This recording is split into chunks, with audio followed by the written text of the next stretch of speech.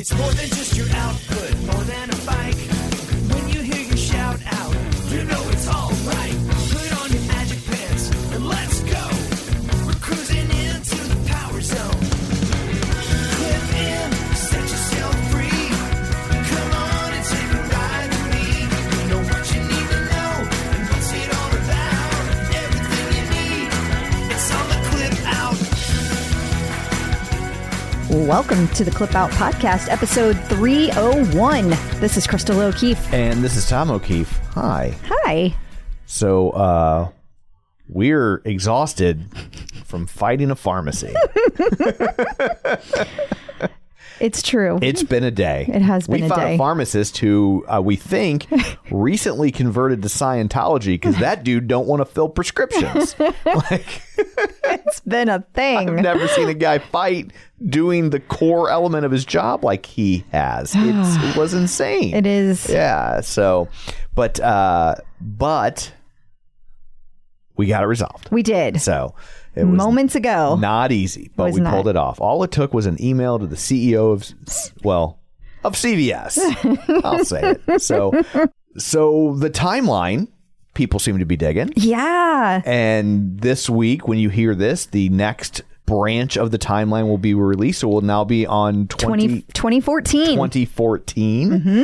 And we also will have a Patreon episode this week where you and me and Diana Nichols, but mostly you and Diana Nichols, who are we kidding? That's true. Do a deep dive into the year 2014 and kind of take you through the timeline and talk about just everything that happened in the world of Peloton in the year 2014. It's so fun to go back and dig through the thing. And there are things in there, I swear, that are going to surprise you. There are things in this timeline that you have no idea that occurred, except maybe OGs. But even OGs, you've probably forgotten some of this stuff because it's been a while. But I am thoroughly enjoying going through this like little walk down memory lane. And if you are a Patreon subscriber, that's how you get that bonus episode that we will be releasing with Diana that goes into the deep dive. If not, then you can still join us. You can still come on over patreon.com/theclipout and join us anytime. Now, people who have been a patron and they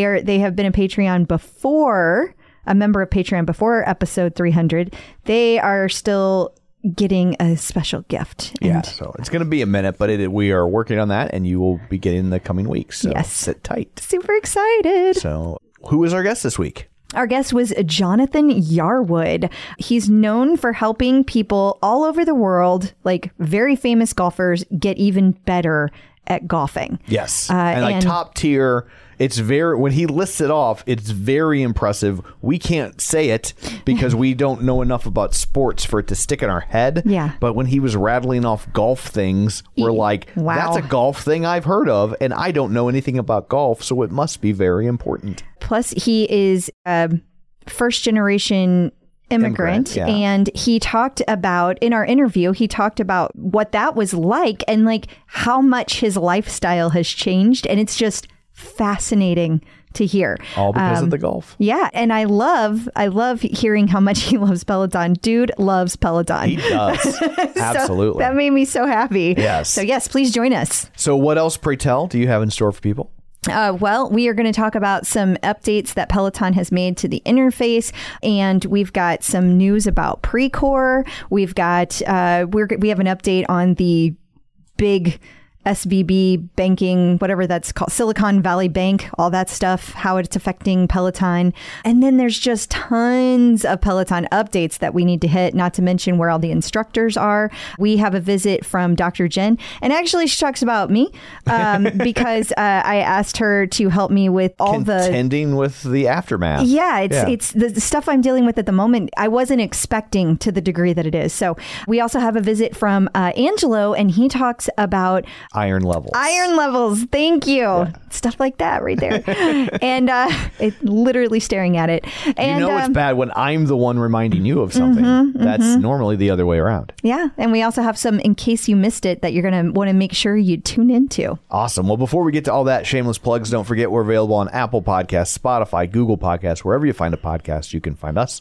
While you're there, be sure and follow us so you never miss an episode. Maybe leave us a review. That's always helpful. If you like what you hear, maybe share it on your timeline, Facebook feed, Instagram, whatever. Crystal posts all that stuff every week. You just click share. Your people can see it too, right? Yeah. You can also find us on Facebook, facebook.com/theclipout. While you're there, like the page, join the group. What else? Oh, Patreon, with the aforementioned Patreon, patreon.com/theclipout, where you can get these episodes ad-free. You'll get bonus content, and when they're ready early, you get them early. So sometimes like almost a full day early. So that might be something you like if you can listen early, and you can, but please, no betting.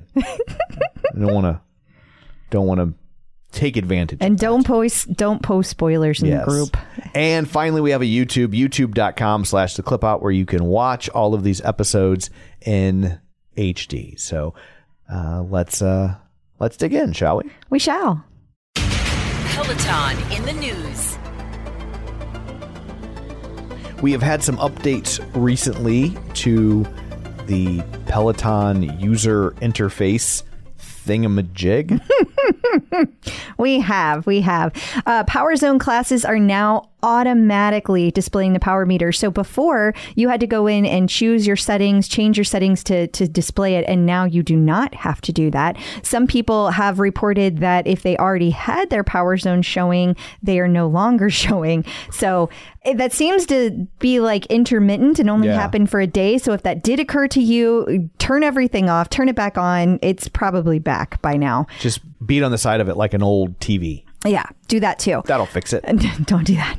That's not covered under warranty. Okay, so the home screen had some changes to it. So there are some things that have changed so that like before you might have had to click 2 or 3 times, and now you only have to click once. Little minor things, but they're really nice because you don't have to think as much about what it is that you want to do, what class you want to go into. Yes, less of that. Super helpful there, Tom. There's also Peloton 101 will now be presented at all new device logins. So previously it was only whenever the equipment was brand new. Now it's whenever I might have that backwards. I can't remember. I got this yesterday and it made total sense, and now it's gone. And then the session versus on-demand option is gone. You still can have the sessions, but you don't have to like choose between the two anymore. It makes it easier. It's just less clicking. Okay. Should I click again? No. Okay. No, it's I'd not. have to move the mic. It takes long. And then the rowing had a form assist before, and it has been updated. Now you get real-time cues. I tried this the other day. Probably shouldn't have with my shoulder, but I did. and I got through a 30-minute boot camp. I really, really like these real-time cues because I have an issue where as I'm pushing off with my feet, I tend to lean back too quickly. And it shows me that I'm using my arms and my upper body too soon. Mm-hmm. And it reminds me to fix it. And even though I was not in my best like headspace the other day, my best fitness goals, I still had like a 94 when I got done. And I feel like it's been so long, I was surprised that I got that high of a form correction or a form score after having been off the rower for so long. So yeah, that's 94. I'm assuming out of 100. It is out of 100. So yeah. I thought it was really great. And that one area was still the only one that was like pulling it down. Everything else I was doing really well. And I think a lot of that has to do with those real-time cues. I know I've heard from some people that they're still feeling like it's not as intuitive as it should be. Mm-hmm. And I think that just takes some time to feel good about what you're seeing, because it's still over in the left-hand corner, right? You still have to kind of see it out of the corner of your eye. Right. But I really liked having the ability to see what I was doing wrong verbalized for me. Like on the picture here, it shows too much layback. That's not an issue that I personally have. Right. But but Matthew McConaughey, he's too laid back. He is too laid back. He's too laid back. But whenever you see it on the screen, there's something about it telling you that instead of just seeing it lit up that is very helpful and concrete. Like, okay, this is the action I need to take to correct this. I really like it. Yeah. So we saw this week that Precor has shut down a manufacturing plant in North Carolina. Yeah, this is super sad. Greensboro, North Carolina, they laid off 123 employees. You might remember a while back that Precor became, Peloton purchased them, and then they kind of just tried to make it a subsidiary. And now it's like its own wholly parallel company. Yeah. And they had tried to sell it. It didn't work out. So now they're going to try to put money in it and help them out. But I think that kind of came too late for this particular manufacturing facility. It's concerning because they had just opened this facility in 2008, I believe. So it's kind of sad. Yeah. It's kind of sad. And I'm hoping that it's not the writing on the wall for Precor. Like I hope that they're going to be able to, make a turnaround and be able to keep growing the way they had been prior to all of this. I feel like this is just part of a larger strategy. I mean, they, with Barry talking about how they're not going to sell it. They're like, we're not going to have a fire sale. And then them appointing a permanent CEO instead of an interim CEO. It just doesn't feel like this would be a harbinger of bad things, that it's more just like we need to do some paring down so we can grow. The same thing that they've been doing to Peloton. I hope so. Yeah. And so it kind of seems like where this would land. It's also interesting because last week we had the story about the import ban, and we were kind of musing like, well, should they have kept the Ohio plant so they could make them in the States and then they don't have to worry about imports, right? Yeah. But I guess not, because here they are. They could have converted this if they wanted to, because obviously Ohio wasn't close, right? It was just real estate. But here's a plant that exists. They could just retrofit it and probably crank out bikes if they felt like that was the solution. And the fact that they sold it a week later tells you that it's not the solution that, Oh, they did close it? I know they closed it. I didn't know they sold it a week later. Well, I meant the closing of this plant. Okay. I misspoke. Sorry. Okay. Yeah. But that if they're going to close this plant, like they could have just retrofitted it if that was going to get them around the import ban, which means that they must have another plan in place. Yeah. Well, their stock, we'll get there later.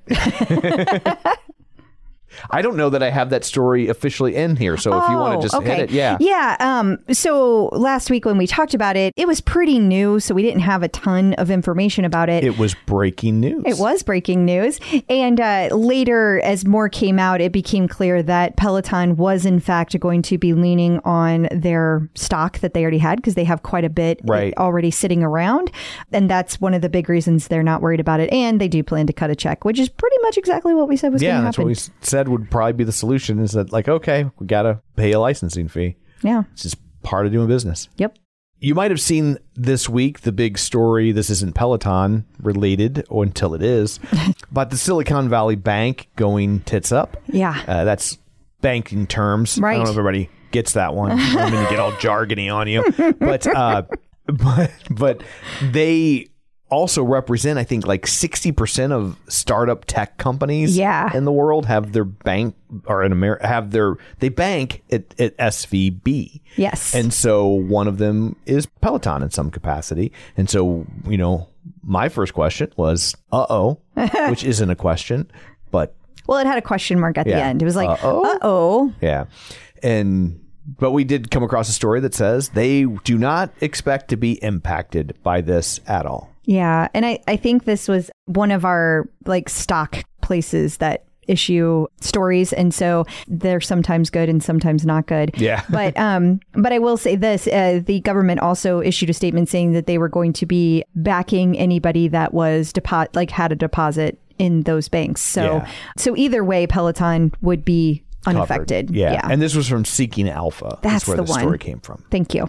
Peloton this week teased, I guess this is the Ride to Greatness. Is that what it's called? This is that thing that they have been doing the last couple of years where they have Team Activate versus Team Validate. And I don't remember if they call it the Ride to Greatness or not, but yeah. And so Alex Toussaint was the winning team captain last year. And I guess he's bringing back his, I don't really understand why he's the spokesperson of it, because I think this has always been his baby, hasn't it? It has, but now he's not one of the team captains. So I don't misunderstand. I'm not why is he part of this? Yeah.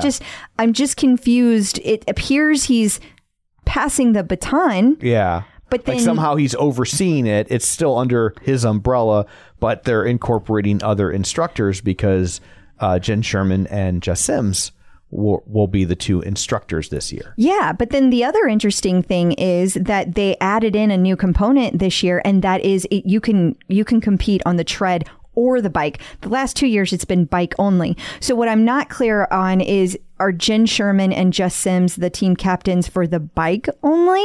And maybe Alex Toussaint will be a team captain for the tread? Am I reading way too much into this and they're just team captains for both? I don't know. I'm just trying to figure out how it all fits together. Yeah, because does that mean you're going to see a Jen Sherman tread class? I don't think so. But if you do, everyone get the hell out of my way, because I don't care how injured I am, I'm taking that class. So just be prepared. So we have great news for people concerned about the longevity of Peloton. We have confirmed it will still exist in the 24th century. Oh, thank God. Yes. Now, would you like to explain what that means? No, I think we're just going to leave it there. All right. Moving right along. Okay. No. So on one of the recent episodes of Picard, which is the Star Trek spinoff following Picard... I feel like that's self-explanatory, but if you're not a Star Trek person, maybe it makes no sense to you. He's the bald guy. He's Picard. He's the bald guy, bald captain who's not William Shatner. Yeah. Does that help? Yeah. So in one of the episodes, you can see a Peloton in the background, and it's not like a coffee cup in Game of Thrones that someone forgot to remove. It's supposed to be there. Yeah, it's part of the whole image of the room. So it is clearly on purpose. And now we know that Peloton will be here for at least another, 200 years, 100 years? I can't do. This is the 21st. So yeah, but if we were in Germany, I'd make your bunk. I don't know, it'll be around for a while. Yes. So that's good. Peloton is celebrating International Women's Day by supporting 261 Fearless. Yeah, and this was last week, but I just wanted to call attention to the fact, because Peloton, each year they have been talking about their promise to their commitment to helping all kinds of different organizations. Mm-hmm. And this is their continuance of that. They're continuing to support 261 Fearless. And I just thought that was cool that they called that out on International Women's Day. Yeah. So. And speaking of International Women's Day, they also celebrated it at Peloton Studios London. They sure did. Yeah. And they had an event where a bunch of members came in, and all the members got to meet all the instructors, like Susie Chan. I'm just so in awe of her. But a lot of the instructors, the female instructors from the London studio, were there. It's pretty cool. Luxury London has an article about gamified fitness, the immersive workouts bringing exercise to the 21st century. And of course, Peloton is one of them. It's in the URL of the article. Wait, yeah. And so Supernatural. And it'll be interesting to see if Peloton ever takes any of this into that VR world. Right. There's so much going on with that. I think I could totally see that happening. I don't so we have one of those, mm-hmm. and I've played it a couple times. I just feel like it would have a hard time staying on your head while you were riding the bike. Yeah, I don't. The technology wouldn't when you were running. The technology would need to change, and I don't even know. I mean, I've seen the VR. There is actually a VR thing that exists on a treadmill, and they have this giant belt around you to keep you in place. Mm-hmm. But I think I would feel like I was going to die, like I was going to trip over my own feet. Yeah. Because I can't even walk around the living room without feeling like that. So that would be terrifying. But I could see the bike, and I definitely could see Peloton getting in this world in some way, even if it's not on the bike or the tread, doing something different, Yeah. I don't know. They may just be like, hey, we've got lane break, and let's double down on that and do other things. I don't know. Well, they've been hiring people for gaming positions. Mm-hmm. So I definitely think the goal is to add more games or game style interfaces to the Peloton platform. Now, whether or not it will be VR remains to be seen. It will. I mean, yes, it will remain to be seen. It will definitely occur. And coming up after this, we're going to talk to Dr. Jen, or more specifically, Dr. Jen is going to talk to Crystal about how to contend with her recovery from a psychological standpoint.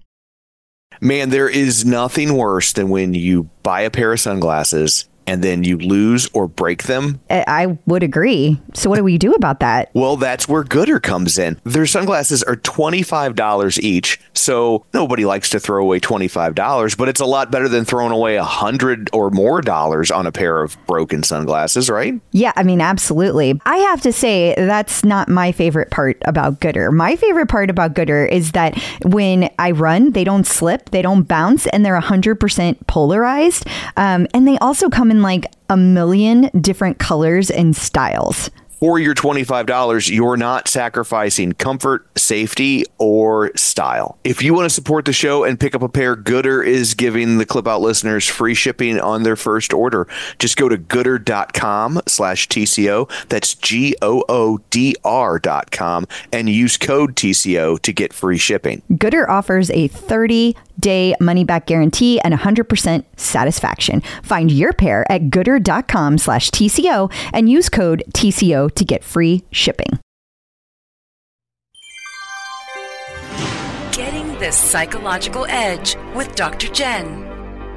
Joining us once again via the magic of ZoomTube is Dr. Jen Mann, licensed marriage, family, and child therapist and sports psychology consultant. You may know her from VH1's Couples Therapy with Dr. Jen, or VH1's Family Therapy with Dr. Jen, or her long-running radio show, The Dr. Jen Show. She's written 4 best-selling books, including The Relationship Fix, Dr. Jen's 6-Step Guide to Improving Communication, Connection, and Intimacy. It's Dr. Jen. Hello.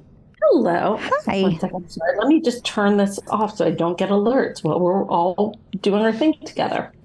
Or you may know me as Crystal's running partner.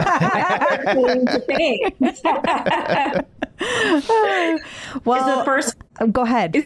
Is the first question, so I was running and got hit by a car. It actually is. I want your advice, Dr. Jen. I feel like I'm not the only person dealing with this. And I know we've talked a little bit about it. You're kind of my ad hoc therapist from time to time whenever happy to do it. And you are mine at time to time. All good. But it's just a really weird situation because like on the outside, I'm healed. Like I mean, you really can't tell unless you look real closely and see this stupid hematoma that's still here. Everything else, I'm healed, but like I'm not done. And it's so interesting to me that like the longer this goes on, the more I'm dealing with things like forgetfulness or not being able to sleep. Last night was another night where I didn't sleep at all. It was like 3 hours. Okay. I cannot get by on 3 hours of sleep. Tom cannot survive on my getting 3 hours of sleep. I'm sleeping fine, but I would do better if I was getting the no sleep and she was sleeping. That would be an easier world to live in. I'm a mess when I don't sleep. So I don't really know what my question is other than I know that I need to be patient, but I don't know how to be patient. Hi. Okay. I have a lot of advice for you. And I think that, look, you're dealing with, first of all, you've had a traumatic brain injury when you got hit by a car, you landed on your head, and the repercussions of that last a long time. And I think that there are kind of two lanes of issues. One that you haven't even mentioned, which is the emotional repercussions of almost dying. Like, you have a tendency to downplay things because you are so tough and you are someone who operates like your sheer will is unlike anything I've ever seen before as your running partner. Like, I bow down to you. And so you're used to accomplishing a lot on sheer will alone. And so we've got this one compartment of PTSD that you almost died, that it's hard to wrap your head around it. That, look, I mean, when I got the call from Tom, I was like, oh my God, like, is she going to be paralyzed? Is she going to be okay? Like we were really lucky.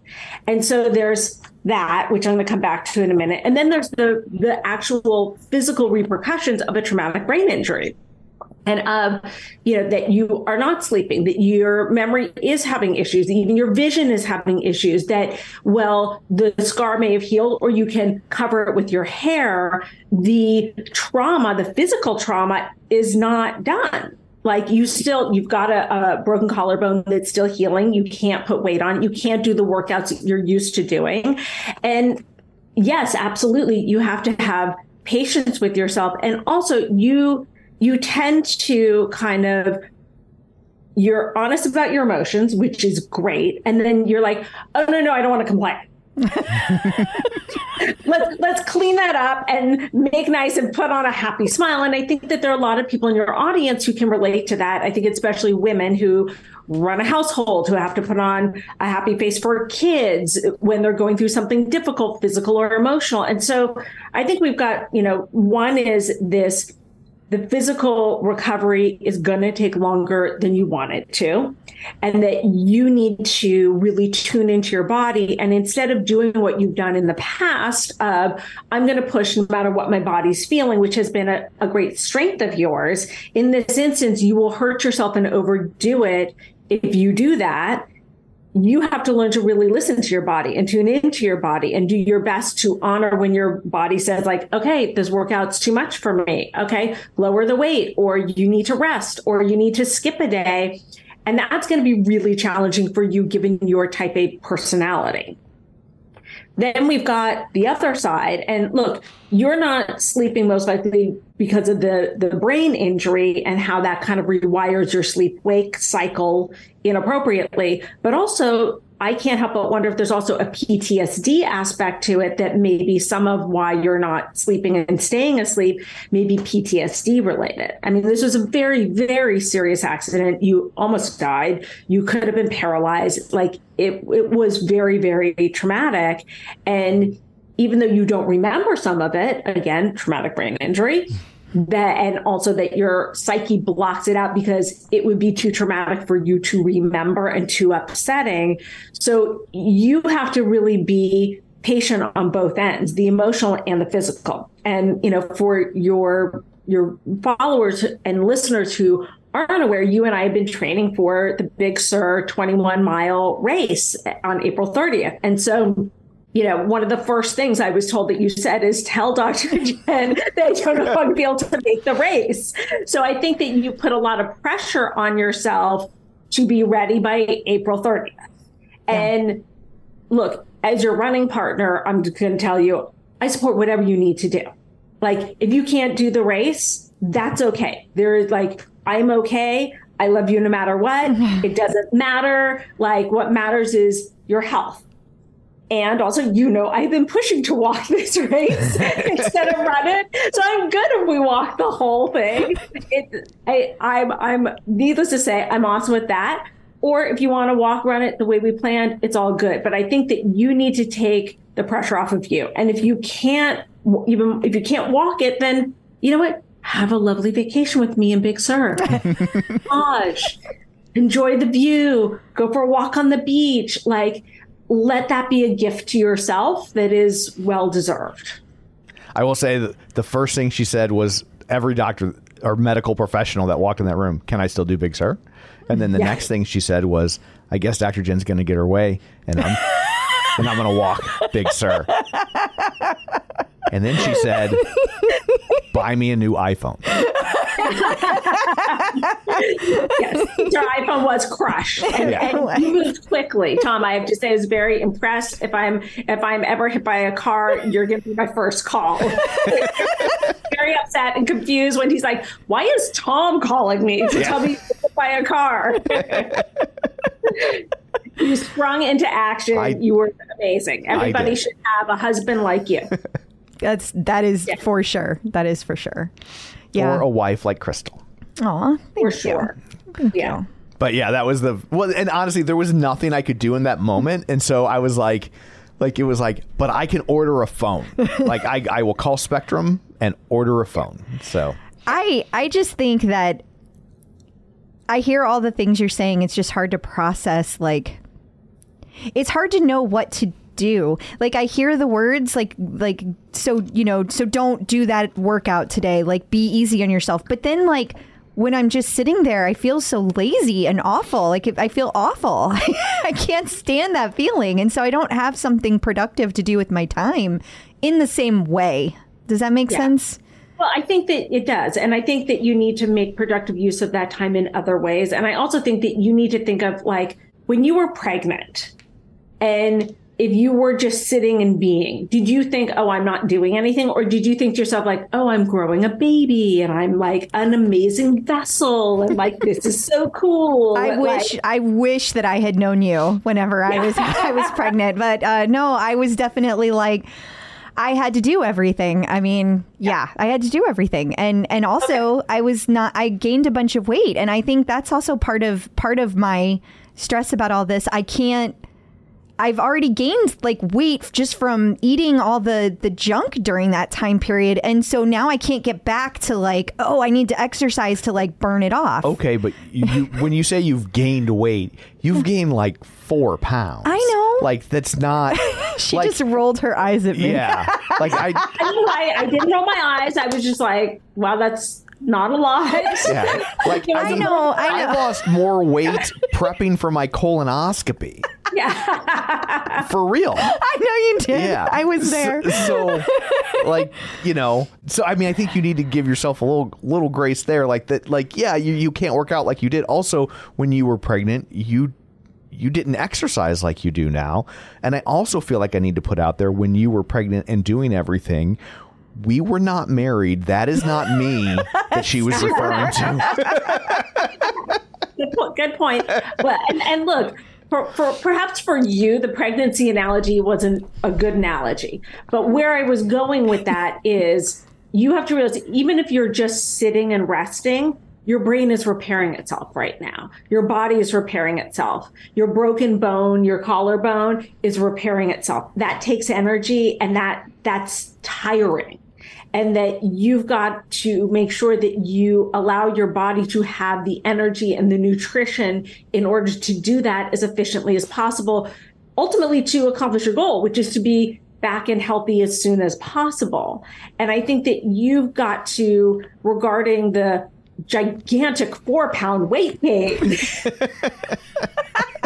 I mean, I hardly recognize you, Crystal. She had to buy a whole new wardrobe. I was like, oh, who's that new girl? Who's that gigantic lady who's now replacing Crystal? I just don't want to gain anymore. So, look, kidding aside, is that, first of all, you've got to be kinder to yourself and to your body, and you've got to work on some acceptance. And I would really recommend working on, when you have that negative self-talk, you've heard me talk about how we all have like positive self-talk and negative self-talk. We have a healthy self and an unhealthy self. And I always think of it like the angel and the devil on our shoulders. And when that unhealthy voice says mean things to you and makes a big deal about 4 pounds, which like nobody else notices but you, Crystal, when you hear that voice making a big deal about it, you've got to talk back to it, because that unhealthy voice, when we don't talk back to it, it gets bigger and bigger and louder and louder. And so you've got to talk back to it and say, hey, my body is beautiful. My body is recovering. I love my body. I nurture my body. And what you need to do, you don't even have to believe it in the moment, but you've got to, I'd like 3 to 5 positive statements for every 1 negative statement, because that's how you reprogram your brain. And we tend to treat ourselves best and make the healthiest decisions when we love ourselves and are kind to ourselves. You're far more likely to pick a meal that you're going to feel good about when you love yourself, as opposed to when you're beating yourself up. And I think the other thing regarding the food is, you need to look at what's going on that I am, as you put it, eating junk food. And look, you know me, I don't like the word junk food, because I like to view food in a much less judgmental way. That, okay, I'm turning to comfort food right now. What's going on that I'm turning to comfort food? Am I feeling sad? Am I having PTSD? Like, so that you can talk through those emotions and either do it with a therapist or do it with people who are close to you and get the support so you can get through it. And then also to ask yourself, okay, what do I really want? Do I really want this food? And to ask yourself, how am I going to feel after I eat this food? Because some of those foods, like there are times where we go through phases in our life, and certainly after an accident, we're like, right now I just need comfort food. Right now I need to feel full. Right now I need to feel grounded. And sometimes that's the right choice.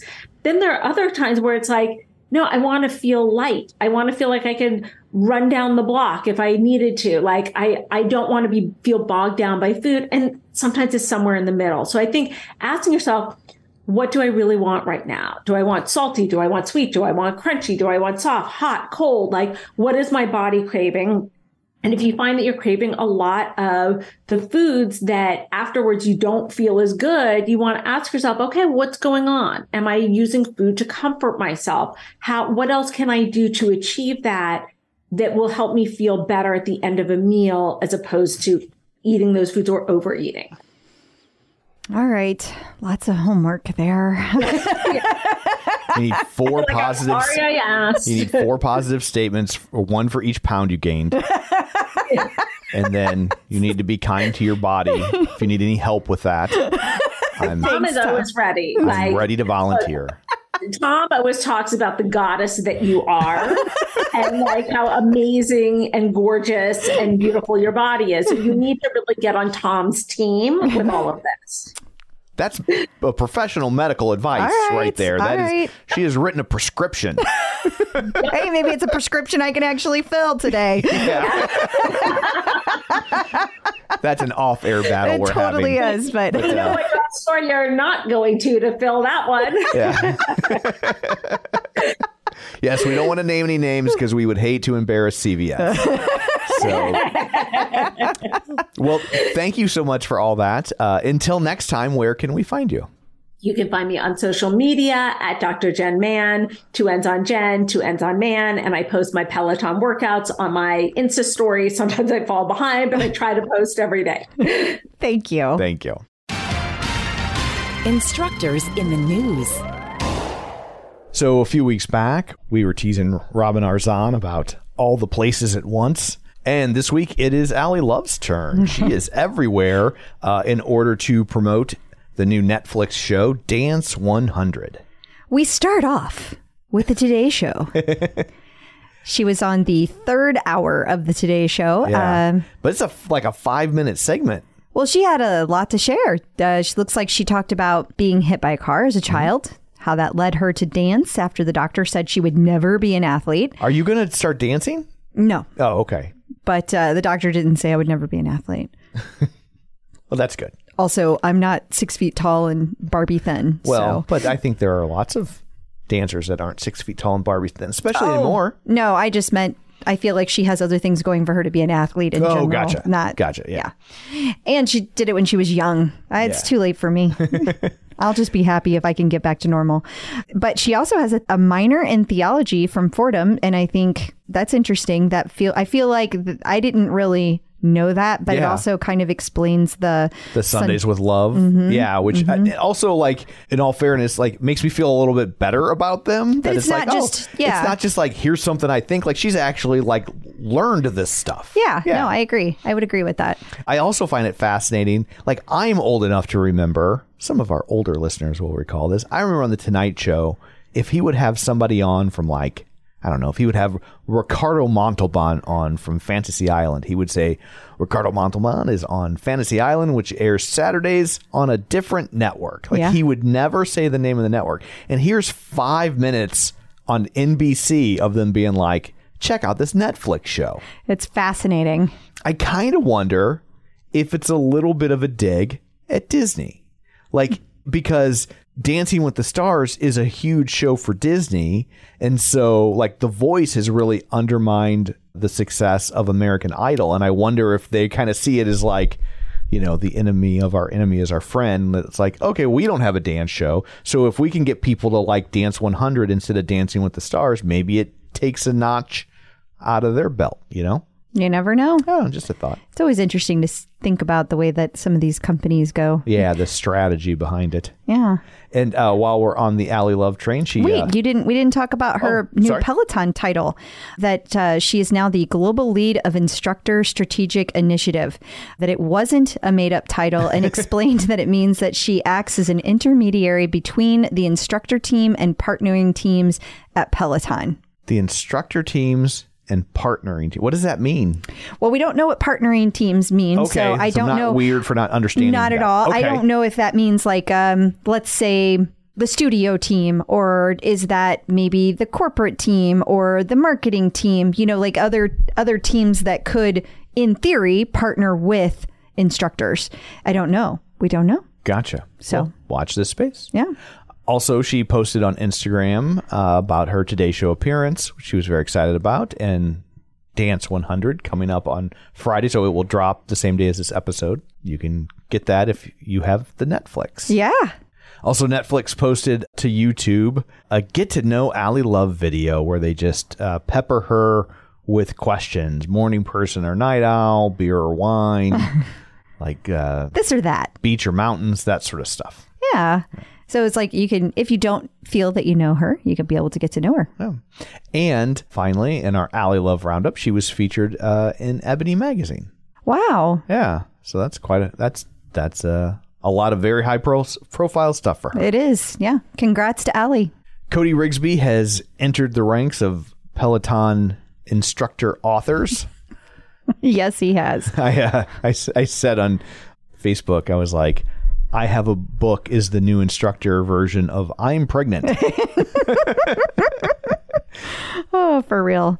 I do like the title, XOXO Cody, an opinionated homosexual's guide to self-love, relationships, and tactful pettiness. I was not aware that you could be tactful while also being petty. Yeah, I failed at it. I got the petty part down. Oh, I got petty down in spades. Yes. I'm really good at that. And while we're talking about Cody, he was featured in Canadian Business. Oh, yeah. Interesting. Canadian Business. I didn't even know that was a thing. Yeah, how Cody Rigsby went from struggling backup dancer to top Peloton coach. So here's what I find really interesting about this article is I feel like, and I could be mistaken, but if it's not the first, we certainly haven't seen a lot of instructor profiles in Canadian publications. I would agree. And so I wonder if this is kind of the first indication of Peloton really making inroads into the Canadian market from a public consciousness standpoint.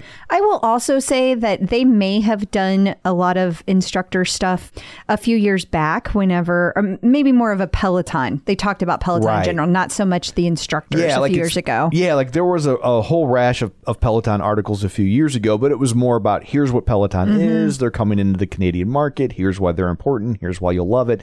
This is the first time I really remember just like, here's an instructor. Yeah. And I feel like the importance of that, it signals that this isn't a PR push for Peloton per se, like those earlier articles were.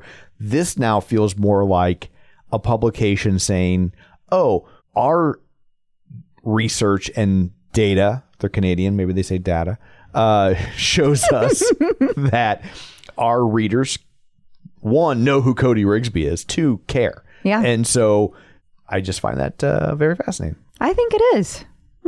I like that you're paying attention, Tom. Every once in a while. Christine Diarcollet had a post and mentioned in class supporting a gentleman who is riding the entire perimeter of the United States in order to raise awareness for SBP. Do we know what SBP is? No, so hopefully it works. I was like spina bifida something. I don't know. I think it was like, I looked it up and now I forgot. I want to say it was like some sort of like bacterial something or other.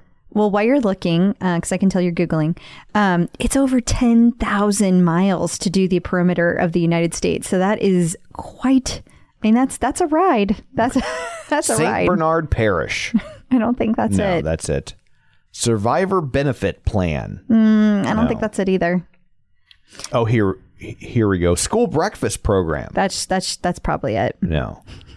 Oh, this has got to be it. He's raising awareness for the State Bank of Pakistan. I'm thinking no. Okay. This one might actually be it. Spontaneous bacterial peritonitis. I don't know. It says it's the inflection of acidic fluid in the absence of any intra-abdominal surgically treatable source of click here.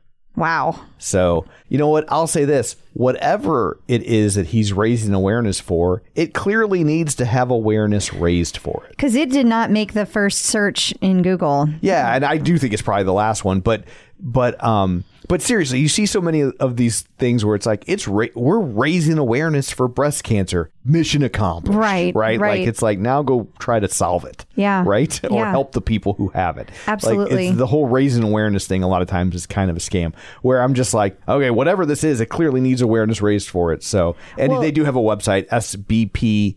I don't know that that's it, because it says it's a non on the thing you have on the screen. It says it's a nonprofit that works to bring families home after natural disaster strikes. He's a one-man solo mission to bring 10 families home. Okay, so it's not the thing I thought it was. No. Okay. No. Well, you can find out more at his website, sbperimeter.org. And I think it's also cool that Christine will actually be joining him on the ride from New York, or the leg in New York, in early August. So that's pretty cool. That's pretty cool. And Absolutely. And he's also a software engineer. I just say that because like he has like a day job while he's doing all of this. Yeah, and like this is not easy. And riding the perimeter of the country, like, man, that's a lot. It's a massive undertaking. Yeah. Yeah. I'm also just thinking like all the different types of clothing you would need, right? Because along the northern border, it's going to be cold. But then you're going to, when you're riding down through, Texas and whatnot. So yeah. Good luck to you, sir. Yes, definitely. There was an ad for Verizon's new Plus Play feature in the Oscars last week. And if you were looking closely, you would see Callie Gullickson. Well, good for people being all sharp-eyed, because I don't think I would have seen this. Now, I do not watch commercials. That was fast. It was fast. If you watch it with the sound on, it makes more sense, because it's like they're saying the same like 3 words over and over again, and they're in each snippet they're showing you from a different show or program features that one word. And so they're like boom, boom, boom, boom, boom, boom. And so I think because of that, it doesn't feel as brief if you're actually watching it. Okay. If that makes any sense. It actually did make sense. So, but yeah, that's cool to see. It is. See her popping up. Yeah. Congrats to Callie. That's pretty fun. Emma Lovewell spoke at South by Southwest this week for She Media and the Future of Health. Yeah. And I just have to say, we've actually talked about this like 3 times, because we talked about it a long time ago that it was going to happen. And then it got closer and it was everywhere. And then it happened. And now it has occurred. Now it has occurred. That cracks me up. If you've been wanting Tunde's book, but you've been holding out, the book is called Speak, by the way. It will now be available in paperback. Congrats to Tunde. And also there's going to be a big event on April 19th where she is going, it's like a year to the day that the book came out, and it's going to be like a big celebration. And also she wants to hear from people like how you have incorporated what was in the book in your own life. And I thought that's a big moment in the life cycle of a book, because I'm pretty sure not every hardback makes it to paperback. So if you're looking to gauge if any of these books are working, if some of them don't make it to paperback, that's kind of your indication. Interesting. Jen Sherman celebrated Women's History Month with her epic sing-along. Yes, but it was special because all of the instructors you see on the screen there, they were all in the studio taking the class together. Cool. That doesn't happen very often for Jen Sherman rides. So I really, really love this. Kristen McGee, Callie Gullickson, Hannah Corbin, and Kendall and Marcel all were in the actual class. I just love that. I think it's really cool. Susie Chan had an Instagram post giving some takeaways from her recent Fitness Over 40 panel. Yeah, and I just love that because, this whole being over 40, menopause, perimenopause, it's something that I feel really strongly about, and I've been educating myself a lot about it. And apparently I am not alone. Susie feels the need to talk about it too. There's a lot of stuff people don't know. Yeah. And it's an under-researched area because most of the researchers historically have been boys. Exactly. So I really love that Susie is outspoken about this as well. So. Although you would think most of those boys are married to girls and they'd be like, I got to get to the bottom of this. Yeah, I think, never mind. I think I should not say a word about that. I think I know what you're going to say. Robin spoke at the Uplift conference. And it was in San Francisco. I don't really know much about this conference, but it was a bunch of creators. That's really all I knew. So Gotcha. I thought that was interesting that she was lumped into that. San Francisco either means creators or tech, but she does both. I know, So right? It could be anything. She probably talked about Web3 while she was there. Oh, I'm sure. Yeah. I feel like it hit both, Yeah, I'm sure. Yeah. And Aditi Shah spoke at Evray. Is that how you say that? I thought you spelled it wrong. I'm like, no, I spelt it right. Yeah, I don't know. It was some kind of conference, and I know that she got to meet Aaron Andrews, and that's really, it was just like a bunch of sportsy people. Yeah. That's really all I know. I didn't look that much into that. Sorry. I just thought it was cool. Also, speaking of Aditi, she was celebrating South Asian excellence at the Oscars. That's the name of the event. Oh, it's and not what they the do. Oscars. I mean, I think it's like a program in conjunction with the Oscars, because if it wasn't, my guess is the Academy of Motion Picture Sciences would sue the living out of them. Mm-hmm. So, no, I definitely think it's like an official Oscars related program. They have all sorts of these kind of satellite programs for different elements. Well, I thought it was really cool, especially given that the first Asian woman ever won this year. That's really, really cool. She's not Southeast Asian, just to be clear, but still Asian. I realize. Yeah, I just trying to prevent you from getting yelled at on the interwebs. Yeah. But I mean, nothing really prevents that. Yeah. But yeah, I just thought that was really cool. It's just a connection, even if it's not the exact same connection. For sure. But, and that's a great movie. Oh my God, that movie, everything. It's very divisive, though. Like, some people see it and they just... Because it's funny because it's almost like a Marvel movie in a lot of ways, because it does multiverses and parallel worlds, and it's very quirky, but it's a blast. It is. I really enjoyed it. Jeffrey McEachern is doing a shakeout run in front of a Berlin marathon. Half marathon Coming up in April. Yes, and you can go out and meet him, and you can do a pre-run stretch with him. I thought that was really cool. Absolutely. And it's on Saturday, April 1st. So if you're in the Berlin area and you want to do a shakeout run, that's where you got to go. Yep, definitely. And coming up after this, we're going to talk to Angelo. He has tips for people on how to eat if they need to increase their iron levels. Clip out. Joining us once again via the magic of ZoomTube is Angelo here from MetPro, here to answer all of your fitness and nutrition questions. Hey, Angelo, how's it going? Hey, guys. Great to see you again. It is great to see you again. And one of our listeners needs some help from you. It's Christine Burke. She says that she needs help with just eating in general. She has anemia and she cannot seem to get enough iron and protein. So I don't know if this is a medical question and we need to throw it out and move on to the next one. You just let me know that. Well, I think what we're going to do is the clear medical disclaimer. You know, there's some people that will reach out to me and say, my iron levels are a little low. What should I do? And then there are some people who are like knocking on death's door, anemic. So regardless, go to your medical professional because the circumstances are going to differ for each person. Make sure your doctor knows what's going on and if there is a more significant issue. What I'll do is I'll just speak to if somebody were to ask me, hey, my doctor's taking care of this, but he also recommended I look for foods higher in iron. What do you recommend? Let me give you kind of the general recommendations. So there's iron, and some people can do the research and they'll say that like dark leafy greens and things like that are healthy ways. My personal experience has been that when there's anemia related to, dietary change, the biggest impact is actually having some meat.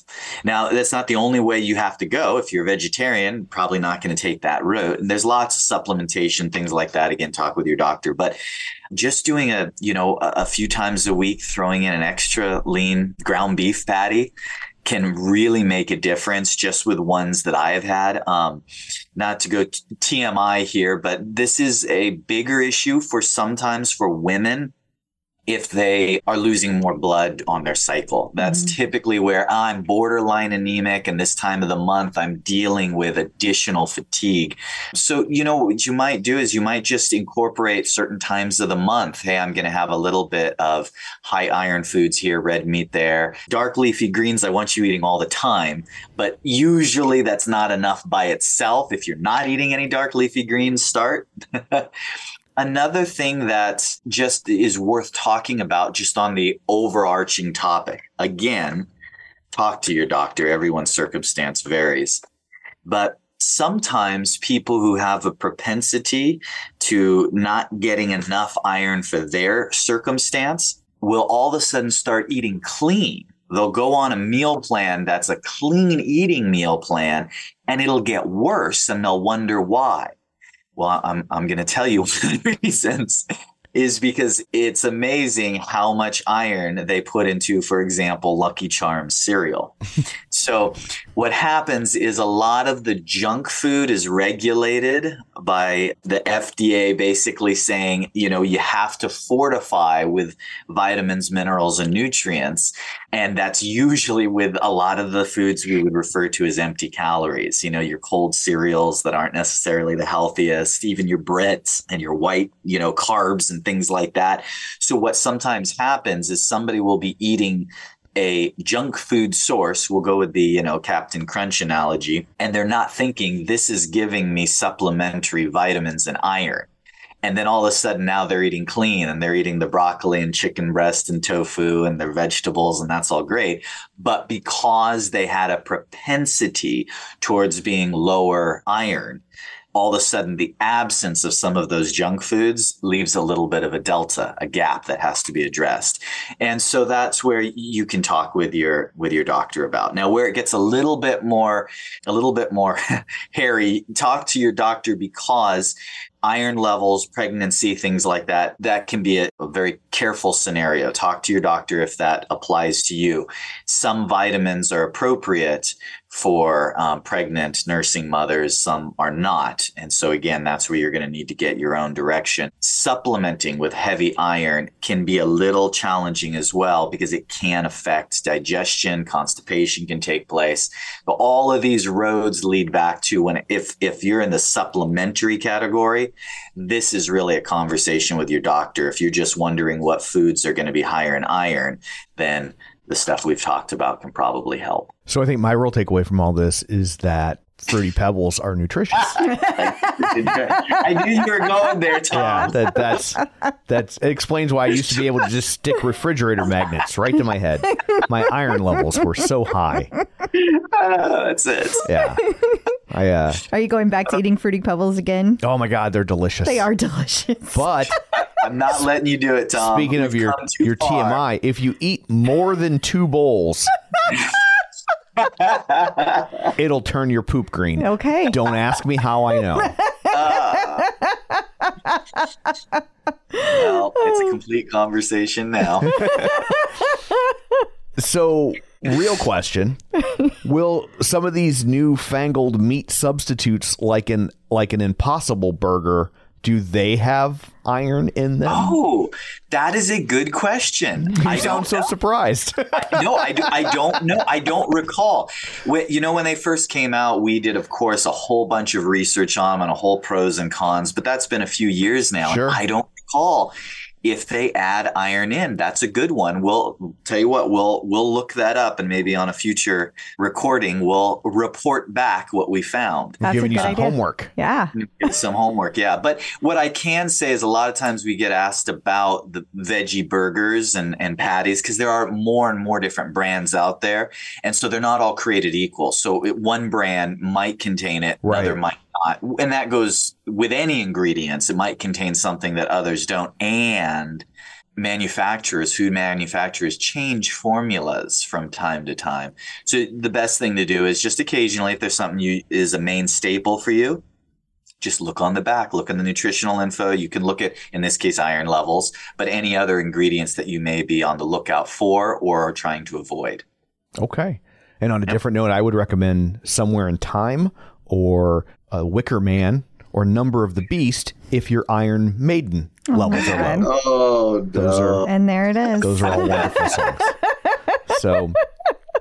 So until next time, if people would like Angelo's like, I'm never coming back. real nutritional advice, where can they find you? Thank you, Tom. Pro.co/TCO. Thank you. Thank you. Thanks, guys. Peloton Artist Collaboration. The latest artist collaboration features her. I love that they're going to make herstory. They are. I feel like this could devolve into an Abbott and Costello routine. It features her. Who? Her. What? Yes. It definitely it features could. yes. I love Roundabout. No, not yes. Her. Yes, her? Yes, her Arafat? He has a record out? No, her. Yasser Arafat was a woman? What? No. Okay, my head hurts. Stop. Third base. I give. Yeah. I give. Wait, you're going to do a third base artist series? Oh. No, stop it. I'm leaving. Peloton Celebrity Sightings. We mentioned previously that Emma Lovewell was at South by Southwest, which is in Austin, Texas. And if you're in Austin, Texas, you got to visit one of the Gaineses, right? So you have to go by Magnolia. Yeah, so she visited Joanna Gaines while she was there, and Joanna was very excited about it. They both posted on their Instagram. I think they were both excited about meeting the other. Yes, definitely. And I would just like to say that past guest Clint Harp was also in these pictures that were taken, and Emma met him in person as well. So that's pretty cool. Yeah, absolutely. In case you missed it. Ross Rayburn is celebrating 4 years with Peloton. Oh, love Ross Rayburn. He's the best. He was very nice. So nice. So was his dog. Yes. Hattie. Also, in case you missed it, Mayla Kind. Wetakind. It's confusing because her Instagram, it says Kind. But her full last name is Wetakind. Oh, okay. And I think I have to say that every time we have a story about her. But anyway, sorry, I interrupted you. Go ahead. No, you wouldn't. No, we got to get it right. That's what you're here for.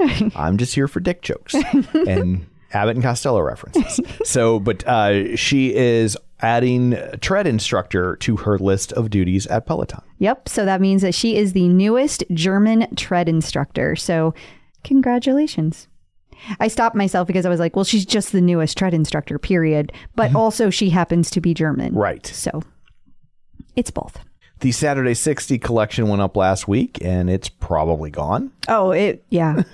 Yeah. The sweatshirt was gone in approximately, ironically, 60 seconds. Yeah, I was like, they call it 60 because that's how many seconds they will last. Yeah, and apparently it's sold out even on the Canada site, which according to Trish, she says that never happens. Wow. And it did happen this time. And probably because it's warm clothing. They're finally like stuff we can wear. I am hopeful that my connection and I will work it out that I still get one of these sweatshirts. Fingers crossed. Yes. We should say it's not non-Peloton. It's not an inside Peloton non-Peloton connection. So no one gets their knickers in a bunch. No. I knew it was going to go fast, and it did. Yeah. Rebecca Kennedy has a tutorial on the Instagram for Turkish get-ups, which sounds like a ska band. It does. Yeah, I didn't know we needed a tutorial for these. Are these that hard? I don't know. Huh. I watched the tutorial. I couldn't figure out what she was doing, but I've never heard those words in that order before. Turkish get-ups. Gotcha. I still feel like it's like, coming up next Saturday at the pageant, it's Real Big Fish with Less Than Jake and the Turkish get-ups. I think that's appropriate. Yeah.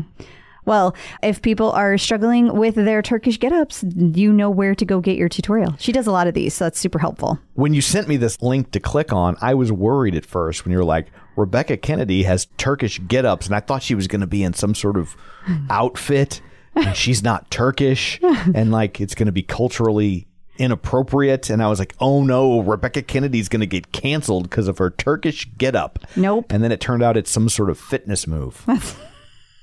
So I learned something.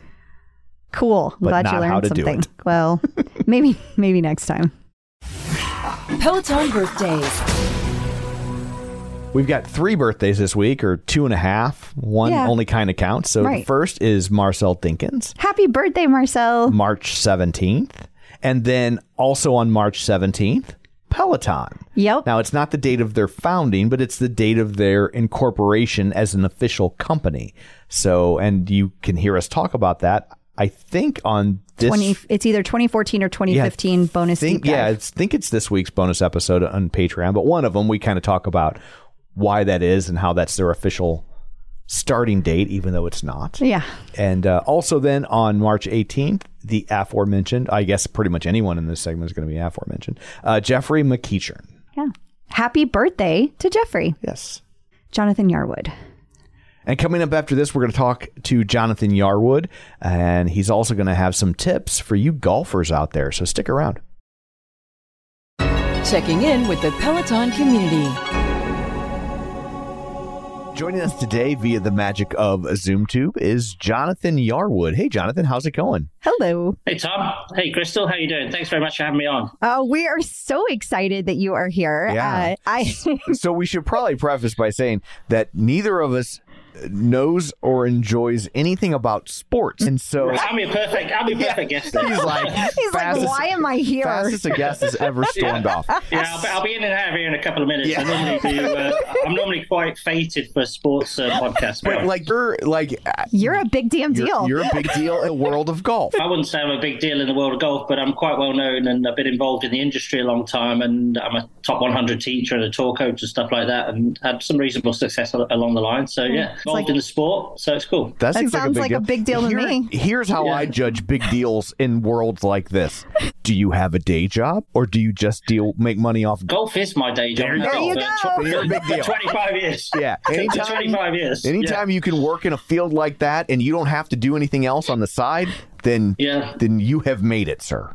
Okay, I'll take that. Yeah, and it's also furnished me with some of the trappings of success as well, so I'm very grateful to it and always will be. For sure. That's awesome. That is awesome. So how did Peloton hop onto your radar and you decided to get it? I don't know. I stay because in my career I travel a lot. I've been around the world 14 times. I've coached players all over the world. I've coached on every continent and winners on 7 tours around the world. So I travel a lot, and I stay in some decent hotels and stuff along the way. And I've seen Pelotons in some nice hotel gyms and stuff. I try and stay in shape. I think it's important to stay in shape, as being involved with athletes and sports and stuff like that. Even though I'm only a coach, I stand around telling people how good or bad they are. I think it's still important. But I saw Peloton in a hotel. I think it was in Japan. I can never remember Japan, or I can't remember where it was. And then I saw a couple of ads when I got back to America, and I thought, oh, that looks cool. It's so funky, and they've got the big iPad and the hot people. You can look at them and go, oh, I wish I was Alex Toussaint, or oh, geez, I wish I was dating that girl there. It's got that sort of deal going on, hasn't it? And I just thought, oh, it's just so nice and so good. And I thought, oh, I need to get one of those things. So I got one, and haven't looked back since, really. Jess King got me through the whole pandemic, to be honest. That's amazing. I've got to thank Jess King very much. I'd like to meet her one day to say thank you very much. You travel all the time. You have to stop by the studio the next time you're in New York. I'm sure she would love to meet you. Yeah. I'm actually based in New York for 6 months a year. I've got 2 Pelotons, weirdly. I've got one down the south there where the nice weather is during the winter, where you guys are freezing your buns off. And then I've got another one up in New York where I live in the summer a little bit, and I visit an Alpine Golf Club up there. So yeah, I've got 2 Pelotons, weirdly. Wow. Yeah. Now, do you ever this year, whenever they made the changes to you had to use the QR code to log in, did that throw you for a loop whenever you went back and forth between your homes? Yeah, a little bit it did, but it's all surmountable, isn't it? And when you get through all those little firewalls here and there, it's still pretty cool and a great privilege to have one, never mind 2. Yeah. But it's a strange thing. You are part of a community is what I like about it. It's quite comforting in some ways. You travel a lot, you get a little bit displaced because you're in constant different surroundings and in a state of flux a little bit. Yeah. And I would say there's a lot of people in the same boat in different businesses. And it's always nice to find some of this grounding. And I find the Peloton thing very grounding. It's like going into your little family or something. You say, hey, Jess King, how you doing? Or, hey, Hannah Corbin, who's my other person I go to. And, hey, Olivia Amato. Hey, what's up? I rotate around those 3, and they're like my mates. I don't know them. And I suppose it's how people relate to me online. I'm very busy online and well-known online and with a reasonable following. And I suppose that's a kind of similar thing, really. So I'm kind of doing the same thing with someone else. And I suppose that's the world we live in nowadays, isn't it? It really is. For sure. Yeah. So since you travel so much, do you find yourself selecting hotels based on whether or not they have Pelotons, or have they become so commonplace now you don't have to worry about that? You don't have to worry too much. I think they're in a lot of places around the world now, and I've reduced my traveling. I've had a long career, 25 years on various tours, so I'm reducing it gradually. But yeah, I think they're becoming much more common and much more mainstream, which is great, isn't it? And they're helping so many people. Some of one of the main things I love about them, I mean, a lot of my friends have got actual road bikes, and they're always saying, hey, come out on the road bike, come out there. I'm like, no, I'm not doing that.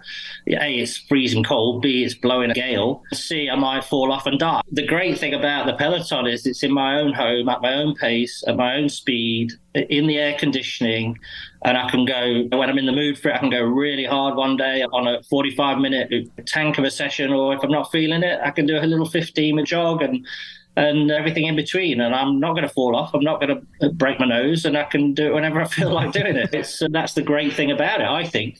So I'm curious, do you have the original bike or bike pluses, or one of each, or how does that? I've got one of each. Okay. So I've got the old one and the kind of new one up in New York. So I was just curious how they feel differently, because that's something that a lot of people talk about, is that every bike is a little bit different.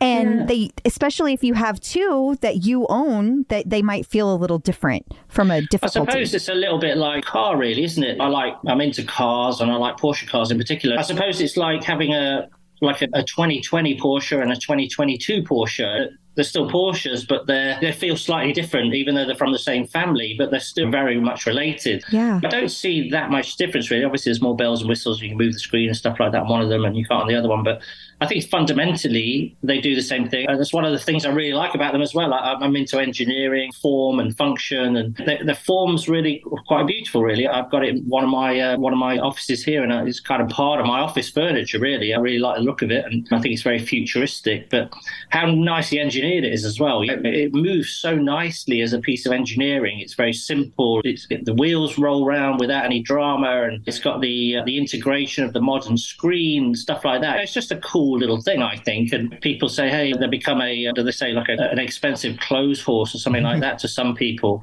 But I don't see that. The people I see who I know have got them. I've got some friends in the community, and they all use them. They don't just sit there as a clothes horse. I think they're a really, really cool modern way of working out and keeping fit and getting all those endorphins in your body and stuff like that, and in your brain, and keeping fit. But I understand you don't even use one, Tom. You're like into tonal or something, aren't you? What sort of is that? I wouldn't say I'm into tonal. I use the tonal. I hate sports. I hate working out. I hate all the things, and so it's just not my jam. Mate, who pays your wages, buddy? Got a job. Actually, employed. This is a fan podcast, so that's good. That's good. No, mate, no, you've turned to the dark side there. We've got to get you into the light. I'll even loan you one of my Pelotons if you'd like, and you can use it for free. Sounds like a lot of expensive Crystal will give you a bit of tutorial on it and stuff. Yeah, it'll all be good. So I will say Peloton seems very popular in the world of golf. It seems like lots of golfers have really gravitated towards Peloton. Why do you think that is? It's very simple, really. I saw a thing the other day with Tiger Woods. He said, someone asked him what he would change in his career if he could go back. And his response was really interesting, I thought. He said, I would not run. What a response that is. I thought it'd be something really left field. It wasn't. Right. I wouldn't run as much, is what he said. Huh. Because running, as we know, for a lot of people, not for everyone, but for a lot of people, there's a lot of impact. There's a lot of joint impact and stuff. There's a lot of bum on your body. And I think one of the reasons golfers particularly gravitate towards it is because it's low impact. It's low impact. It's really good cardio. And I think the best thing about working out with it is it's actually fun. If you can do something that becomes fun, initially it wasn't fun to me. Initially I'm like, oh God, I've got to get back on the bloody Peloton. Oh my God, I'm starting to hate Jess King. And then after a while, it becomes very addictive. You get, I don't know, suppose you get really addicted to the endorphins and what have you. I've got proudly wearing my Peloton 100 shirt, which I apparently can sell on eBay for quite a lot of money now because I'm not making them anymore. But Yeah, I got quite into it. I did 100 rides, I think, in 3 months during pandemic with Jess and became like a personal friend. I had a lot of conversations with her, but she didn't say a lot back. Wait, all 100 rides were with Jess? Those first 100? Yeah, I had a little routine where me and Jess would do the bike every morning and just kill it out. That's how I'd start my day. Wow. He's for a while. That monogamous. was kind of during the... Yeah. Anyway, yeah, that's a different point, I think. Let's not go crazy. I think she's quite... I'm not thinking like that. I think she's quite happy with Sophia, and I really enjoy looking at their life, Sophia and Jess. They're fantastic people, they seem to me. And so nice to see her have a baby the other day. And it's like I say, it's such a weird thing because I'm vicariously looking at these people like they're my mates, like it's a walking Facebook or something, because I follow on Instagram as well. Yeah. I'm like, oh yeah, well, Jess had a baby, well, lovely little baby, oh beautiful. And then I think Sophia's having one now. Yeah. And then it's such a great thing, I think. I say I feel part of it, even though I'm not. It's quite a weird thing, really. But yeah, I also like Hannah Corbin. I really enjoy being on the bike and watching Hannah and her moving me along, and Olivia as well, and Marto. And I think they're all, what I like about them all, as a coach, I look for how people interact with people as a coach, the interpersonal communication. It's not an easy job they've got in actual fact. We take it for granted. They stand on a bike, sit on a bike the other end, and they've probably done 3 or 4 classes that day. But they're incredibly engaging, incredibly fit, which I admire. But some of the messages they give across are really good as well. But that's one of the reasons I like Jess, actually, because she says some really good things. I think she does a lot of therapy, a lot of work, a lot of personal growth work, which I like. And some of the things she says, it sometimes really hits home, especially when you're sweating your arse off and your BPMs are off the scale. It hits home even more, probably. It's, oh, yeah, I get that. I'm like, oh, okay, I've got it. So you get it on quite a few different levels, actually, some days. Yeah, it's a pretty rewarding thing. Just switching gears a little bit, you had mentioned in your email that you are a first-generation immigrant. What has that been like for you? Yeah, I don't look like a first-generation immigrant. When you mention immigrants, I think something different to me, obviously, no disrespect to anyone. But I literally am. I came to America with a suitcase with $2,000 26 years ago. Didn't know anyone, didn't know anything. I came to a decent job in my career, and then I just built it up from there. I very proudly became a US citizen about 8 years ago. Wow. And I visited Ellis Island 2 or 3 times to pay homage to the people before me. I'm very grateful to the United States for what it's done for me in my career and the opportunities it's afforded me. And yeah, when I say it, I don't often say it, but when I do say to people I'm a first generation immigrant, they're like, what? What do you mean? No, I literally am. Yeah. That's what I am. I'm the manifestation also, I think, on a low level. I'm not a billionaire or anything, but on a low level, I'm the manifestation of the American dream to some extent. I can come to this country with nothing and live a nice life and a decent life and make a contribution. And I'm very proud of that. I'm very grateful to America for what it's done for me, actually. Yeah. It's a pretty cool place, I think. I love American people. How does that work? Do you have dual citizenship, or do they make you give up the other one? No, not really. They don't really make you give it up. I've got it as a birthright. I think I've met quite a few Americans actually who've traced their birthright and got a passport through the trace of their birthright. Their father might be a British or French or whatever. Oh, I can get a passport because my mum and dad were British and French, whatever. Okay. So yeah, I kept it, but my primary passport wherever I go now is my American passport, my little blue one with a little gold eagle on it. And yeah, quite happy with that. And then God bless global entry. Yeah. We don't go out of the country enough to do that one, but the pre-check is a game changer. Game changer. Yeah. Pre-check's good, but global entry next level. Yeah, I've heard that. We haven't noted it. Yeah. But If you go a lot internationally, global entry is an absolute must. And you also mentioned that your life has been somewhat unusual. So exactly what's made it unusual? I feel like you've been a person who's just gotten to do a lot of really cool things. I have. I started from quite an impoverished background, actually. No one in my family played golf. No one in my family was involved in sport. We didn't have any money. We lived in the projects, all that sort of stuff, and climbed out of there. Really, I started playing golf by someone stealing a golf club from one of the players we caddied for, and we used to share it between us on the soccer field. And we dug a hole in either end with a shovel, and we used to share it between 20 of us. And then I swapped my bicycle for that club, and I used to walk for like a year. But I had this golf club, so I could practice more on my own and sneak on the golf course, then get kicked off by the ranger. And yeah, my start was pretty weird. And then, as I say, I came to America with nothing, and I ended up doing pretty well and meeting a lot of really good people and working with some great athletes, which has showed me a world and a life that I would never envisage, really. Most people probably wouldn't see, other than the ultra wealthy. I've flown around the world 14 times. I've flown in private jets all over the place. Wow. I've stayed in lovely places. I've coached some amazing athletes who've won Olympic gold medals, and they've won US Opens, and they've won all sorts of stuff and been involved. And the behind the scenes of sport is very interesting. And you also meet some amazing people from other genres and other walks of life because of that. When you get into that atmosphere of a certain sport, especially golf, people seem to love golf, and it transcends a lot of things, and there's a lot of cross-pollination with golf.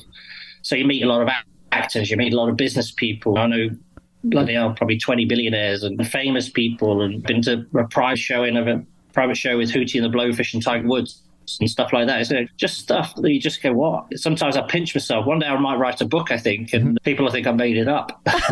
So I'm just curious, golf is not an inexpensive undertaking, right? Like, it's an expensive sport. And so how do you go from that background to working at the level you do? I would think that, like, normally people that achieve that, they're almost immersed in that world from day one, and coming to it late in life. How did you develop that skill set so rapidly at a later age? Yeah, I wasn't really late in life. I started playing golf when I was 13 years old, so I've been involved, you could say, most of my life. But you really still had limited access to it, not in the same. You're talking about getting run off the courses and stuff. Yeah, I wasn't a country club kid, that is for sure. I greatly, even now to this day, I greatly appreciate some of the privileges that people take for granted, even to this day. I'm sponsored by amazing brands like Titleist and FootJoy and things like that. And even when they send me stuff, I still have to pinch myself. I remember once I couldn't afford a Titleist golf bag, and my mother spray painted the logo on a golf bag for me. She made a little stencil so I could have one. But so there's some amazing little things there. But yeah, it's an interesting little journey and quite an unusual journey. And I'm not the regular 9-to-5 working in an insurance kind of thing. And there's obviously some insecurity involved in it that most people would find difficult. There's some lack of stability a little bit, as with most people who travel around a little bit. You're not hanging out down the pub with your mates every Saturday because you might not be there every Saturday. There's a lot of different parts of the wheel, that is for sure. You mentioned the shoes earlier. Tell us the story of the shoes that are behind you. I want to hear more about this. Oh, yeah, those shoes. Yeah, that's so cool. I had a boyhood hero. If you don't play golf, you probably won't get it, but there's a guy called Seve Ballesteros who won the Masters, and he was like a trailblazing European player everyone looked up to in Europe. And he was my hero. And again, another weird thing, I ended up helping him in a lesson that one of my friends was giving him in America. And then I ended up helping it on my own. And then he left his shoes behind. And I said, oh, geez, what are we going to do with these? And Robert's the coach, the other guy. I said, oh, Rob, what are we going to do with these, mate? Sevy's left his shoes. And he's like, I don't know. I'll ring him up. So I rang him up. In those days, you probably had to put properly ring him up like this. So he's rung him up. He goes, oh, Sevy, you left your shoes. Do you want them? He goes, oh, no, you keep them. You keep them. He says it in Spanish. I can't do it. But he was such a cool guy. And my mate said, oh, yeah, he said we can keep him. He said, oh, I want you to have them because I know how much you love him. So I've had him ever since. That's so cool. I've now got his golf bag, and I've got a few other bits and pieces, and I'm in touch with his son, actually. He's obviously, Sevy passed away, unfortunately, because of brain cancer and stuff. And it was rather tragic. But yeah, I'm in touch with his son a little bit, who's an amazing little kid. And I don't know him, but I've kind of talked to him a little bit on Instagram and stuff like that. So yeah, it's again, part of that strange little journey I've had. That's awesome. That's awesome. What a neat story. Yeah, definitely not been mainstream, that is for sure. But yeah. So, but back to Peloton, which is the important thing and the reason why we're here. How often do you do it, Crystal? That's my big question to you, my friend. What's the deal? How often are you on it? Okay, so you have to know that I just had a crazy accident a couple weeks ago. 3 weeks ago yesterday, I was out running on the road and I got hit by a car. No, you did not. I did. That's actually why we were a little bit late for you. Because I was at physical therapy. She was at physical therapy. Yeah. No. For recovery. Yeah. Like you could still see like If you look really close, you can see the knot on her head and the bruising on her eye. Oh my goodness. That's really all that's left that you can see easily. But wow. Yeah, I have some really bad road rash scars on my back and stuff too. But okay, so before that, I had been training for doing a 21 miler in Big Sur. I've been very focused on running, so I haven't been biking as much. So I've only been biking like here and there every few weeks. But she has a tread. But I do have a tread. I have a Peloton tread. tread and the original, the Peloton Tread Plus. And I was doing a lot of running on that prior to getting hit. Now I'm just like, I can't wait now I'm like, I get to do outdoor walks in my neighborhood because I don't know that I'll ever walk on a road again.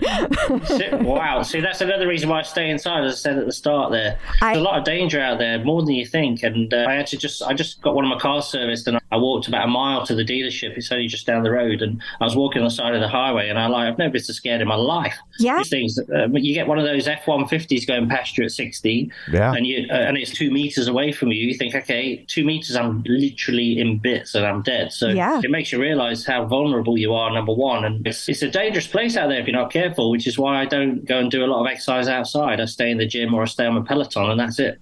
Yeah, blame you. And I don't know that I'll ever do a lot of sport like on an open road. I had been on a sidewalk and going through a crosswalk when I got hit. It was just a crazy thing. It was just a new driver. Yeah, teenage girl not paying attention. Yeah. Took her out, making a left. Yeah. The amount of people in America who are on their phones while they're driving is unbelievable. Yeah. Like, it's very strict in where I'm from in England. Originally, when I go back there, if you get caught on your phone, it's like £1,000 fine or something ridiculous, and you're banned from driving or something. It's very strict. Wow. It's not. I don't think you're going to be banned, but the fine's massive, and it should be a little bit more like that in America. The amount of times I drive down the highways going pretty quickly, and someone's in the left-hand lane, and they're just meandering down there at 75 and there's 7,000 people behind them and you get near them and you look over and they're on Instagram. Right. Yep. Yeah. It's not even an uncommon thing to see anymore. It's not. Yeah. It's not. It's crazy. It's madness. So, someone should do something about it. I think driver's ed early on should be part of the deal. I think also they should be maybe coming out with some laws against it. I know there's a few places like, don't get on your cell phone, you can't be on your cell phone and stuff like that. But it's doesn't seem to be very well enforced from what I've seen. And it seems like it only gets enforced if there's an accident and they can prove you were on your phone. But you don't see people getting pulled over for being on their phone the same way they get pulled over for not having a seatbelt on or something. Yeah, and it's as dangerous as drugs, it's as dangerous as drink. It's just as distracting. You're driving a machine, aren't you? And it's just as distracting. So you're obviously a victim of that. I'm sorry about that for you. But what's going to happen? Are you going to be okay, do you think? Or? I am, yeah. I have a concussion I'm still dealing with, and I have a broken clavicle, so it's almost healed. It like I said, 3 weeks ago, so they said about 6 weeks that should be healed. And then my knee is a little bit tweaked, but besides that... Your ear? Oh, yeah. My ear was like, I had 20 stitches to put my ear back together. Bloody hell. Yeah. My goodness. Keep your hair long, then no one will notice. Yeah, you really can't see it unless I have my hair back. But I feel very fortunate. I was telling Tom on the way back here, because like they had me in physical therapy jumping over those little ladders on the ground tonight. And it was like crazy how hard it was to jump over a tiny little tube. It's like a psychological My brain was like, no, we don't want to do this. Yeah. So that was hard. But because you go into protection mode when you have an injury. Your body physically and mentally goes in protection mode, so you don't want to do any physical activity, do you? Especially like clavicle is a really bad injury for a golfer, for example. Oh, I bet. Yeah. If that would be a disaster, it's really difficult because there's so much emphasis and stress on your shoulders and stuff in golf. That would not be a good injury to have for a golfer. So is that something a golfer could come back from, or would that be career ending for a golfer? It wouldn't be. No. Nowadays, the medical side of the world is amazing, especially for athletes. You look at someone like Tiger Woods, who had a car crash where he nearly lost his leg, literally, and he's been rebuilt. He's like the Bionic Man, that guy now. And I was surprised when you said his answer was he wouldn't run. I'd be like, how about get a chauffeur? Yeah. That's a good point. That's a very good point. Yeah, that's actually a very good point. Yeah. No, so the medical industry nowadays is so advanced, and these, obviously all athletes in all sports just get access to the best of the best, and you can basically rebuild anything nowadays, really. But, there's always a cost to it. You look at Tiger at the moment, he doesn't move like he used to. He can't walk around the course like he used to, so he's limiting his schedule. If he could walk around, which he can't very well despite being rebuilt, you would still see Tiger Woods play nicely. He still swings nicely. He just literally can't walk around is the problem, because his right leg is so withered.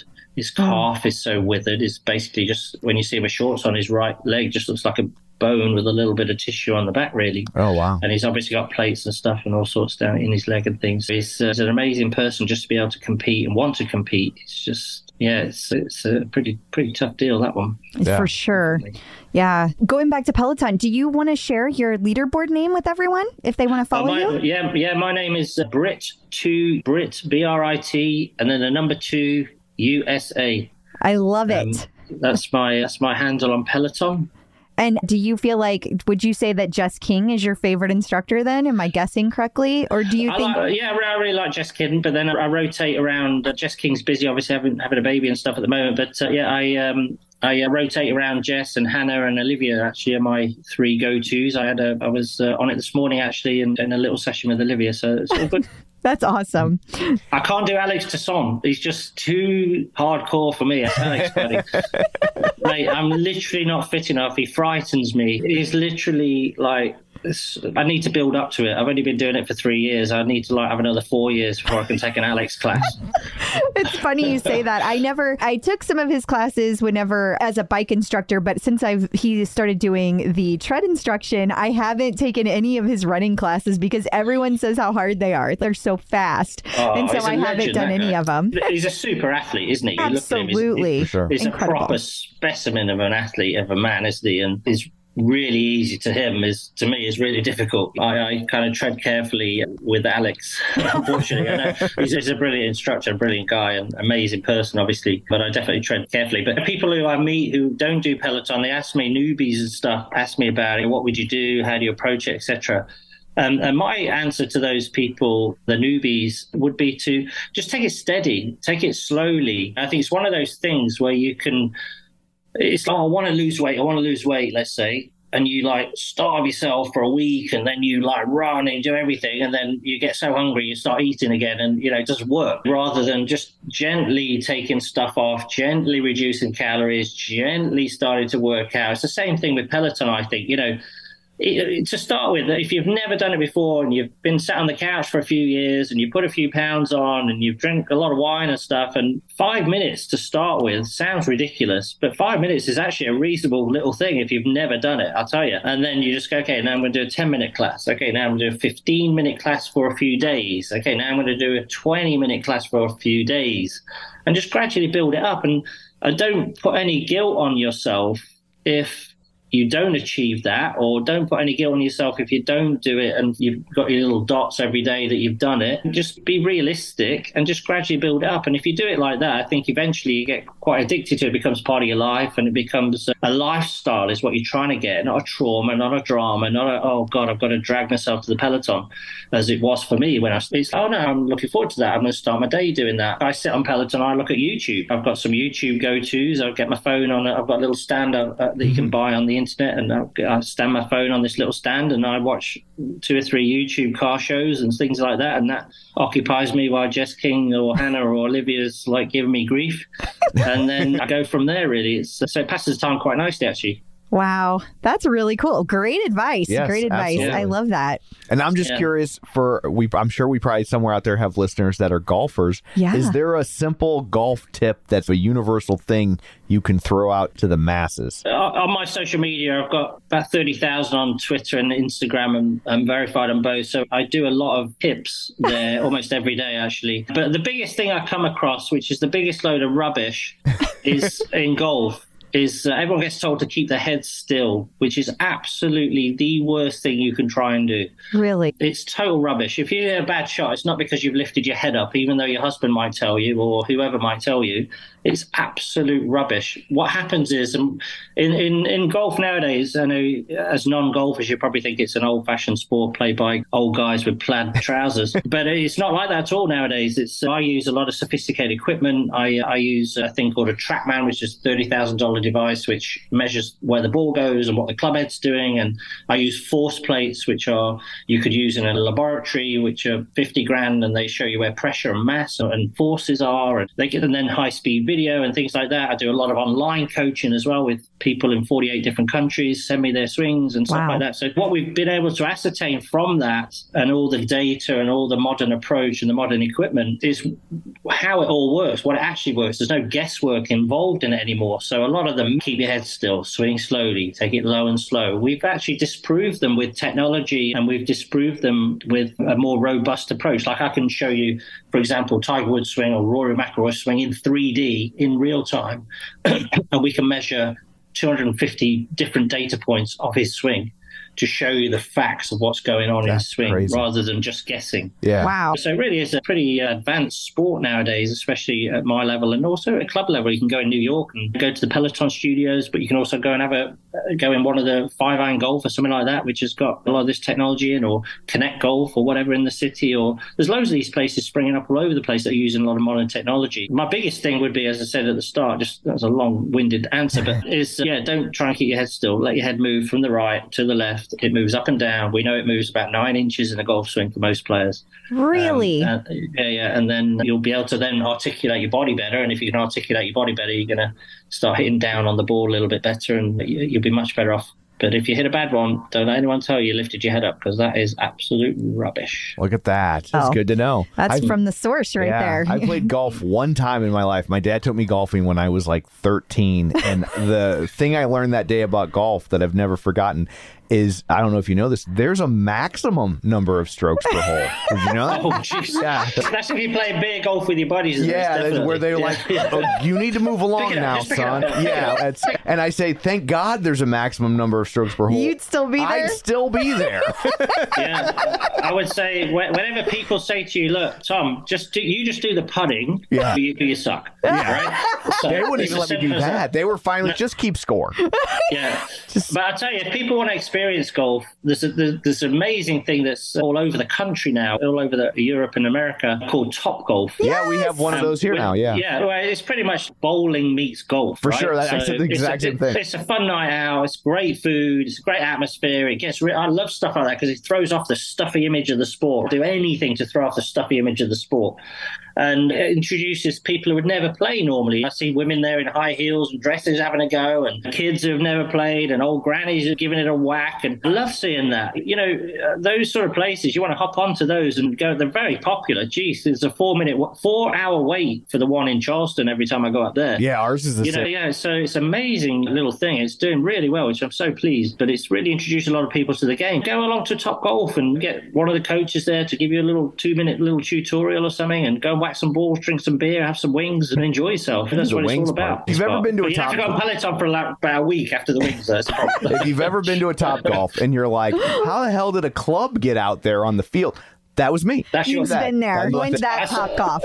You might have seen that on Instagram, Tom. I didn't know it was you. But obviously it is. You're like the phantom club thrower. I have it's not out of anger. I'm just bad. It just went flying. No coordination. Yeah. Okay, well, what you can do, you can film your swing on your phone and send it to me, and I'll give you a free online lesson to get you going. How's that? That was a little plug for my online lesson service. Let's give a real plug before we let you go. Absolutely. Let them know where they can find you and all your stuff. Oh, well, yeah, I'm very active on social media. So I'm verified on both Instagram and Twitter. I'm at Jonathan Yarwood, Jonathan Yarwood, Yarwod, Yarwood. So I do a lot of stuff on both those things and give away loads of free content and free stuff and engage with people in the community and stuff. So I teach people in 48 different countries now online. So it's quite an up-and-coming thing. So if that can help you, tune in. If not, just have a look and follow along. Awesome. Wonderful. Thank you so much for taking time out of your day to join us today. This was a lot of fun. It was a lot of fun. Thank you so much. One last little thing before I go. Absolutely. My little wish that you guys need to do for me for doing this podcast for you with no fee is you got to get me to meet Jess King and do a ride in the New York studio, because I've stood outside it. I've been inside it. But I need to go and do one of the classes. Okay. You, in all seriousness, let's connect on Twitter or on email, and I will help you. I will walk you through the process, and we will get you. Yeah, she can't pull any strings, but she can definitely give you tips that will increase your likelihood greatly. Yes, I can do that. She's very good at that. All good. Yes, absolutely. All right, guys. Oh, thank you so to be much. on your show. Thank you for your time. We really appreciate it. No problem. We'll talk to you later. Bye. Cheers. Bye. Bye.